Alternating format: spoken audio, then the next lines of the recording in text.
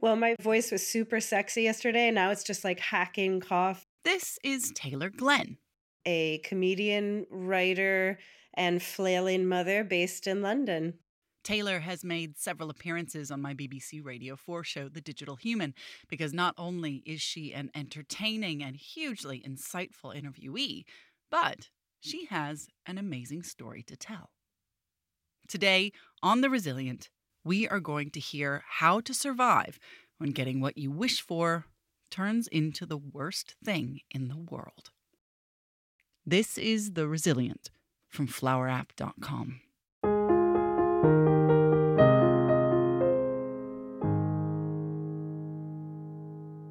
Let's start with a little background.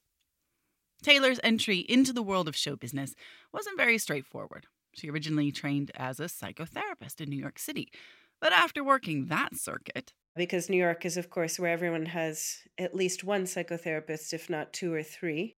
she decided she needed a break. She jumped on a plane for a quick visit to the UK, and several years and a husband later, she realized she was totally stuck. I had always done comedy in New York, even while I was training, but mostly focused on improv and sketch comedy. And there was something about having an ocean between me and everyone I knew that I suddenly felt brave enough to give stand-up a go. Everything just kind of snowballed. Somebody convinced me to enter a stand-up competition, This is a big thing in the UK. Young comics are pitted against one another in a fierce battle to the death. To my complete shock, I won the competition, ended up getting signed with an agent, and chucked in the therapy practice and became a full-time stand-up. And so what followed for Taylor were grueling years on the road, crisscrossing the country in search of her comic voice. As her star began to rise, receiving awards and credits and all that kind of stuff, she made a bit of a pilgrimage to British comedy Mecca, the Edinburgh Festival Fringe. It is the funny sinkhole that spans the month of August. I defy anyone to try to see anything funny anywhere on the planet during that month. I had just finished my first Edinburgh Fringe solo show, which was a big deal. So I'd put together this hour-long show. I'd performed it for a month, and it's a really exhausting experience. And she went away with another top gong. Things were going really well, but Taylor wasn't satisfied with her life the way it was. And at the end of that, literally on the drive home from Edinburgh to London, which is a long drive, I just said, I am so sick of myself. Can we make another human? I've got to focus on something other than me. I am so tired of my own voice. A baby. Taylor wanted a baby. Now, this wasn't exactly something that came out of the blue. I had been a little bit broody. Well, my friends would say I was a lot broody. That's, you know what? I just caught myself. That was the sound of a current mother talking. I was a little bit broody. No, I was a lot broody for a couple of years. I was the creepy one at parties who would like grab the newborn and not give it back. And my husband wasn't, so he was the sensible one, sort of going, are you sure? Is this really the best time? You know, your career is just taking off. Is this really the best time? And then one day he walked past a toddler wearing like cute, trendy jeans who just grinned up at him, and the man was toast. And so she and her husband, Garrett, set about on a new adventure. This was the turning point. I think it was an odd time to choose to do it, but then as soon as I found out I was pregnant, I was ecstatic. I apart from feeling, a little bit nauseated with the usual early symptoms, I felt on top of the world. I thought, I'm going to be able to do all of this. This isn't going to slow me down at all. This was a great choice. And then we had our 12-week scan.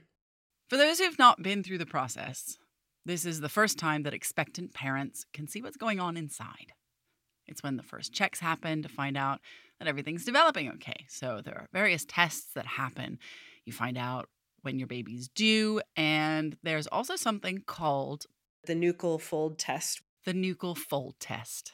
That's the one where they're looking to see how thick the fluid is at the back of the neck. Originally, when I wrote my show, I included this whole bit about getting the scan, and I couldn't I couldn't mine enough comedy from this bit because actually I can kind of look at the fact that other problems developed in me, and I feel like this was the catalyst. It was having this really awful experience where I was on top of the world. We were so excited.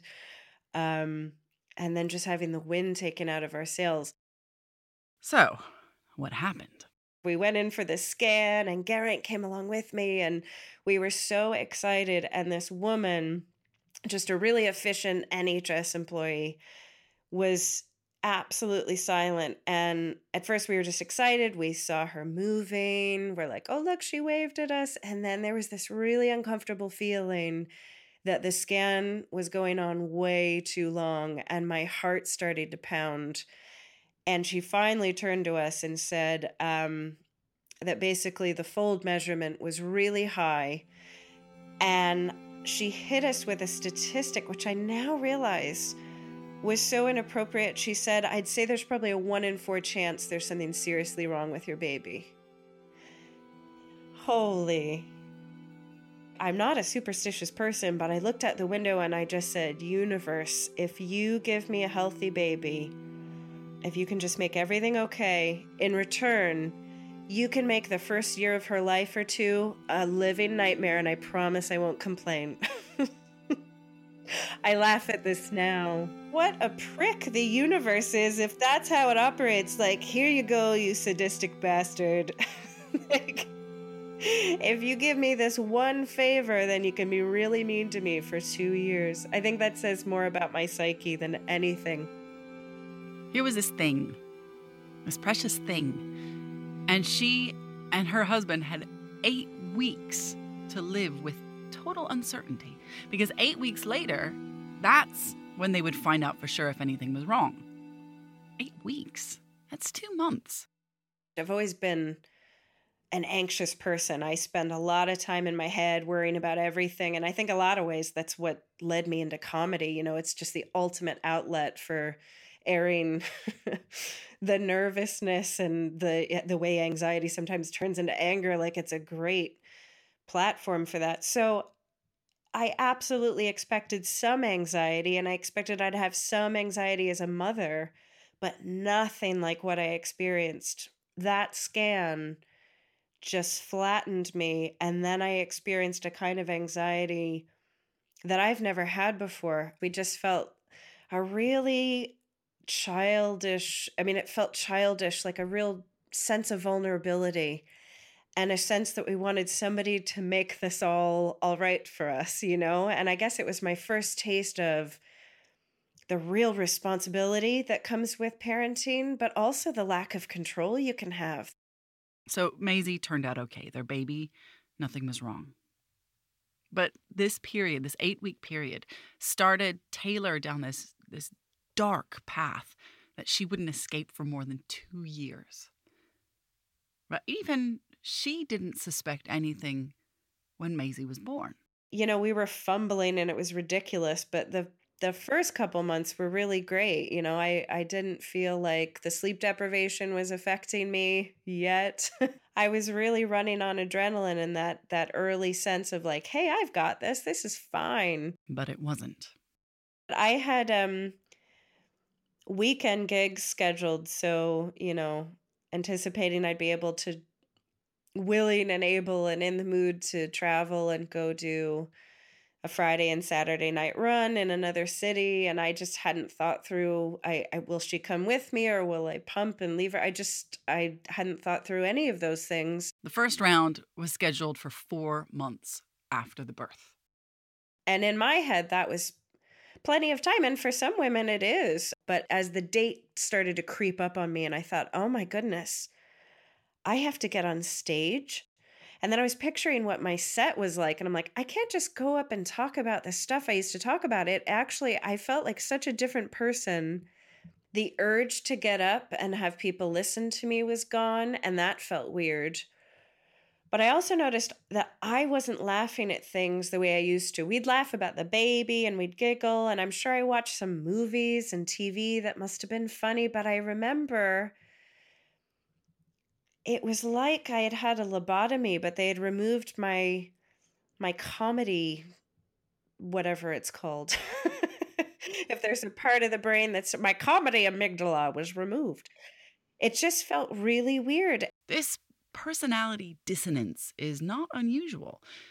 In fact, I remember when I was doing my master's in psychology a long time ago, it was actually something that we were taught. And to be honest, I didn't pay much attention to it at the time because I was a decade off from having my first baby. And unlike Taylor, let's just say I wasn't the broody type.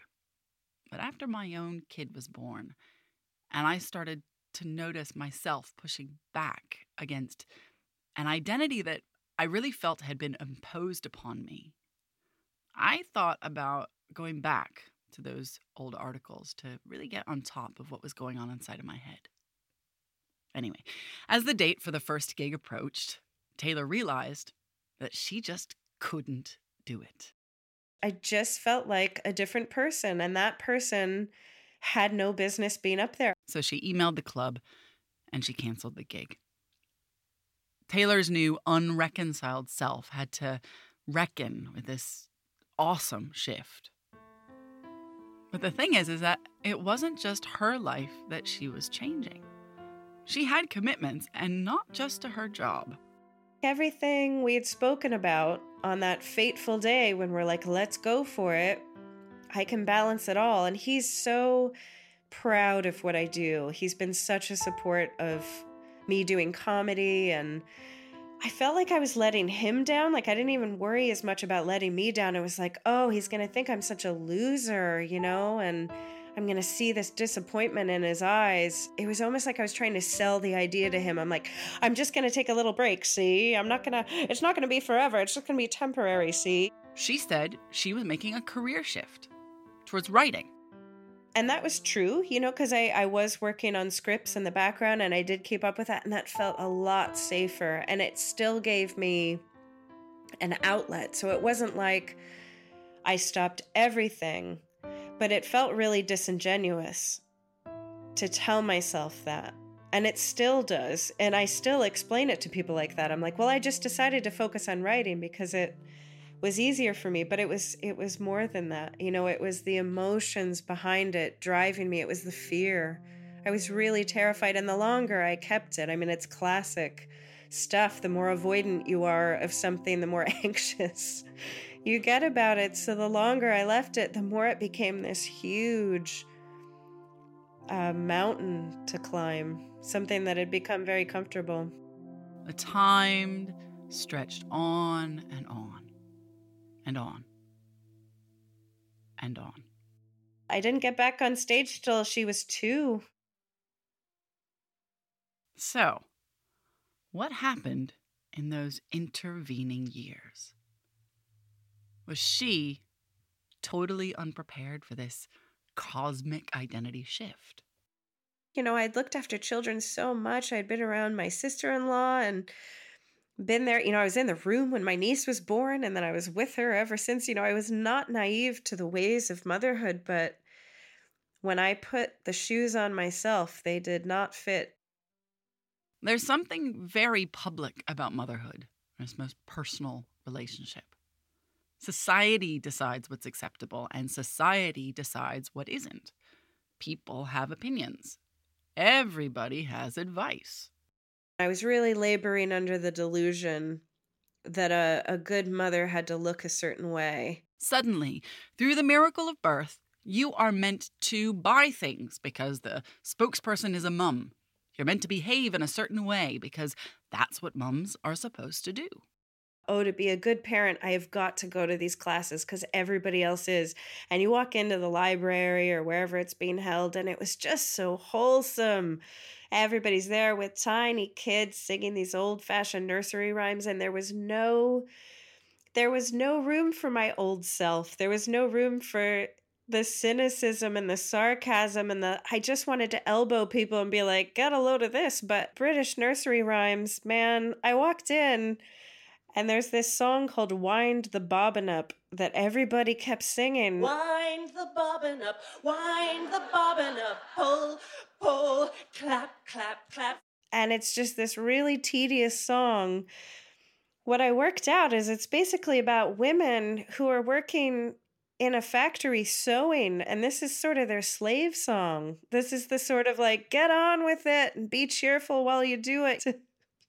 I'm laughing at it, but I would sit there and like be furious about what I was singing. I didn't know the words, so I would just like mouth the words, and I would make Maisie would be asleep on my lap half the time anyway. I'm like forcing her hands to do the motions, just resenting my life.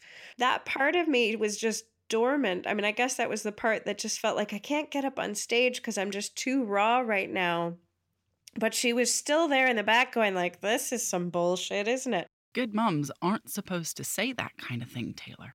With what felt like the world looking over her shoulder, Taylor felt, and please pardon the choice of words, emasculated. The other version of herself wasn't working. That was the one that she imagined she would strap Maisie to her back and they would hitch around Croatia and she would pick up gigs around Europe and she would be free, free. That's not what mums are supposed to do, Taylor. So what happened to that woman who came before the mother that was? She found an outlet. Twitter became sort of an unlikely safe space for me. Taylor lived vicariously through the people who posted their moments of pure joy using the hashtag 100 Days of Gratitude. I was watching everybody post about what they were grateful for, and I was so resentful. I was so bitter. And I'm just sitting there covered in vomit, feeling really frumpy, wishing that I felt anything like my former self. Cynical Taylor invented her own hashtag, 1,000,000,000 Days of Parenthood, and that became her voice, screaming out against the mother she felt she was supposed to be. She would tweet extraordinary things, really painful things, honest things about how awful she felt. There were some feelings that were so dark that she had to get rid of them as soon as they were said. The ones I deleted mostly had to do with any fantasies about hurting her or hurting myself, so any references to suicide or thoughts of harming a baby, because obviously those are difficult areas to go into, let alone make a joke about them. But just having it up there for a few minutes was enough to get it off of my chest. I see now in retrospect that I was ignoring some real legitimate symptoms of postnatal depression, and they crept up on me, which I'm sure they do to so many people. I know they do, having spoken to people who have been through it. And I was writing them off as just a normal part of being a parent. Oh, of course I'm down. Of course I feel panicked. Of course I'm resenting her. Of course I feel like I can't move on. Ooh, of course I'm feeling like I don't really want to be here. Of course I'm thinking through the options of how I can escape from this. I just was trying to normalize things that were increasingly dysfunctional. And I fell back on an old pattern with me, which is I just kept blaming myself. So I didn't want to tell anybody about it. And so she retreated into herself even more, burrowing into this good mother, but feeling like a monster. I've spent a good chunk of time trying to encourage a reduction of stigma around mental health issues. So it seems kind of funny that someone who's so non-judgmental of others was so judgmental of herself. I couldn't separate this idea that it meant I was a failure, that I had really messed this up because I had played my cards wrong. I could accept that it was a disease, a legitimate one, and if I'd sat in front of anyone else going through it, I would have talked them right out of their guilt and right out of their sense of culpability, but I couldn't do it with me. Taylor thinks that's part of the problem, how suppressed the bad feelings need to be. It's not something that friends and family or society at large want to hear. Allow them to talk about the negative stuff and not be like happy, merry sunshines about it all the time, because it's really the pits sometimes. It's the hardest job. You'll never quit. It's really, the joy comes in pockets, But it's a lot of work. It's a lot of work. And it's a really tedious kind of work. So it doesn't help telling somebody who's in the middle of a tedious job to enjoy it. Enjoy it. It's the best thing ever. Smile, cheer up, allow the negativity to be there. Because when you can vent that, and especially when you can vent the really scary things, and when I say the scary things, I think there are things that we don't talk about because we've for too long split off into two categories, that there are good parents who never have dark thoughts about their children, and then there are monsters who we read about in the news who have taken action. I think the more we get comfortable with accepting that sometimes it gets so bad that you have dark thoughts about escaping or wanting to hurt this thing that is driving you up the wall, I think we'll be in a better place. But it is uncomfortable. I mean, even saying it now, I think, ooh, are we allowed to talk about that? Oh boy. Good moms don't have bad feelings, Taylor. This is the best time, remember? That was part of why I waited so long to put a label on it, to say, yeah, I'm more than just struggling here. I actually have something that needs to be treated. I need help. It was because I was afraid that I was going to pull off the good mother mask and everybody would see I was a monster, because that's how I felt. That's how dark it was, and that's how scary my thoughts were and how out of control I felt. Was afraid I was a monster. And now I look back at that and I think, oh, that's so sad. You were so hard on yourself, what a shame. And I feel sorry that anyone, goes through that and doesn't speak up soon enough. It is a profound identity shift, the transition between woman and mother. It goes beyond the, oh, you'll be invisible comments that you hear before the baby's born, to a total eclipse of the self that you built up until that very point. What Taylor thought she needed to be was the mum who cares about which moist towelettes to buy, because speaking as a mother became the division between now and then. And as Taylor found, those who cannot or will not define themselves as first and foremost a mother struggle to find people like them, because nobody wants to admit that that's how they feel. Thankfully, for herself and for her family, Taylor found that she was not, in fact, alone. Somebody on the comedy circuit, because a lot of women my age on the circuit were starting to have babies too, she started something brilliant, which was called the Comedy NCT group. So NCT is an organization in the UK that expectant parents can join before their kids are born to learn what to expect. And what really happens after the classroom part is that everyone rallies around one another after their births. It becomes a kind of surrogate family. Everybody's going through the same thing at the same time.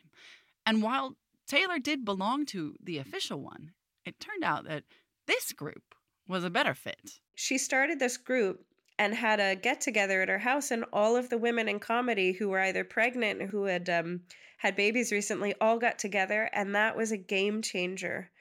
Because suddenly I met my people. You know what I mean? It was like, I just felt like I was in company who understood me, finally. And it gave me the confidence to keep going. She was able to find the worldview that she had been looking for. She was connected not just by the fate of having a kid at the same time, but also by the other identity that she shared. The better I started to feel, and the more I was not only, as she was approaching 2, I was starting to jot notes down again, which is how I would get, comedy material together. So I would just write it down in a notebook, or I would tap it into my phone. And she started to notice which of her billion days of parenthood tweets were getting the most love. Her outlet began to be her mind, as the cries for help evolved into something that she felt that she could incorporate into who she was becoming. Then I was asked to do a gig that I had done. I'd done it a couple years before when I was heavily pregnant, and it was one of my favorite gigs that I did. I had such a nice memory of it that I thought maybe this is the one that can make me feel brave enough, because there's such a nice crowd. Taylor asked her friend Dan if he'd do it. Now, Dan was the first person who'd really responded to Billion Days of Parenthood. He said yes. So she said yes. The gig was on. And I was terrified. I had done a few work in progress shows to develop the material, but not nearly enough. I mean, it was really properly 20 minutes of untested material, which you should really never do. And it was just taken from notes, just observations I had made about parenting. Dan said two things to me after. He grabbed me by the shoulders and he said, "That was amazing. And you have to do something with this. You have to turn this into a show." And I was like shocked because I was just shell shocked coming off of the stage. I was so nervous and I had no idea how it had gone. I mean, I could tell that it had gone well, but I was just like, was that really okay? Or were they laughing because they feel bad for me? And the second thing he said is, "You sound different. Your voice is different. Your tone is completely different than it used to be," because we used to gig together a lot. He gave me my first gig ever, actually. And I said, "I know it's shaky." I said, "It's just me talking. It's me being vulnerable up there." But you know what? I kept trying to fit in to situations that maybe weren't the best for me. I felt like I had to be a certain kind of parent. I kept going to a pretty horrible place called Rhyme Time. Rhyme Time. Again and again. Rhyme time. If you like it, I'm sorry, but for me, Rhyme Time, where they sing nursery rhymes at the library or whatever, it's just where adult dreams go to die. Dan wasn't the only person who had feedback. As Taylor continued to work the material from Billion Days of Parenthood, she found something remarkable. You know, every time I'd do my show, well, not every time, but the good times, people would come up afterwards and just say, "Thank you so much for telling the truth." And that's a really powerful thing to hear. To think that, oh, it wasn't just my experience. They feel like I'm telling the truth about this experience. To develop her new identity, Taylor had to stop rejecting her vulnerable self and accept it into the rest of her life. I think that for me, motherhood stripped a mask off of me in a way. And I think that the comedy I did before she was born relied on that mask. And after Maisie was born, it was just a total 180. I just felt more vulnerable than I ever had. And I didn't feel that sense of protection from the mask. And so I think I had to put on something else.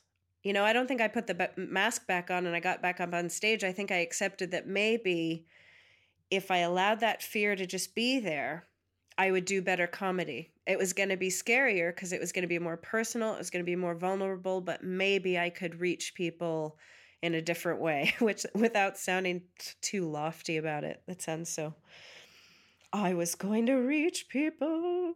Taylor has taken the show to Edinburgh and has received rave reviews. She has taken the darkest 2 years of her life and has turned it into pure resilience. You know, I have a recurring dream, a recurring nightmare, I should call it, because it is a nightmare. Recurring nightmare that I'm on stage in some kind of production and I haven't learned my lines or I haven't learned the dance steps. And so I look around me at the other people on stage and I try to copy them and just fill in the blanks. That's how that version of me felt for those first 2 years. I was so insecure in my own abilities that I looked around me for, cues. And that led me to be the Rhyme Time mother. And it led me to read certain books and try to look a certain way and try to act a certain way. And I just wasn't being myself because I'd forgotten that she was good enough. And now I guess it's just the warts and all kind of mother. She's not a monster. She's just flawed like the rest of us. And she's doing it her own way. And that's fine. This has been The Resilient. It's produced by me, Aleks Krotoski, and is mixed by Katie McMurran. Thank you, of course, to Taylor Glenn. If you love us, please share it. Rate us on iTunes and ping us around. The Resilient is brought to you by flowerapp.com because life happens.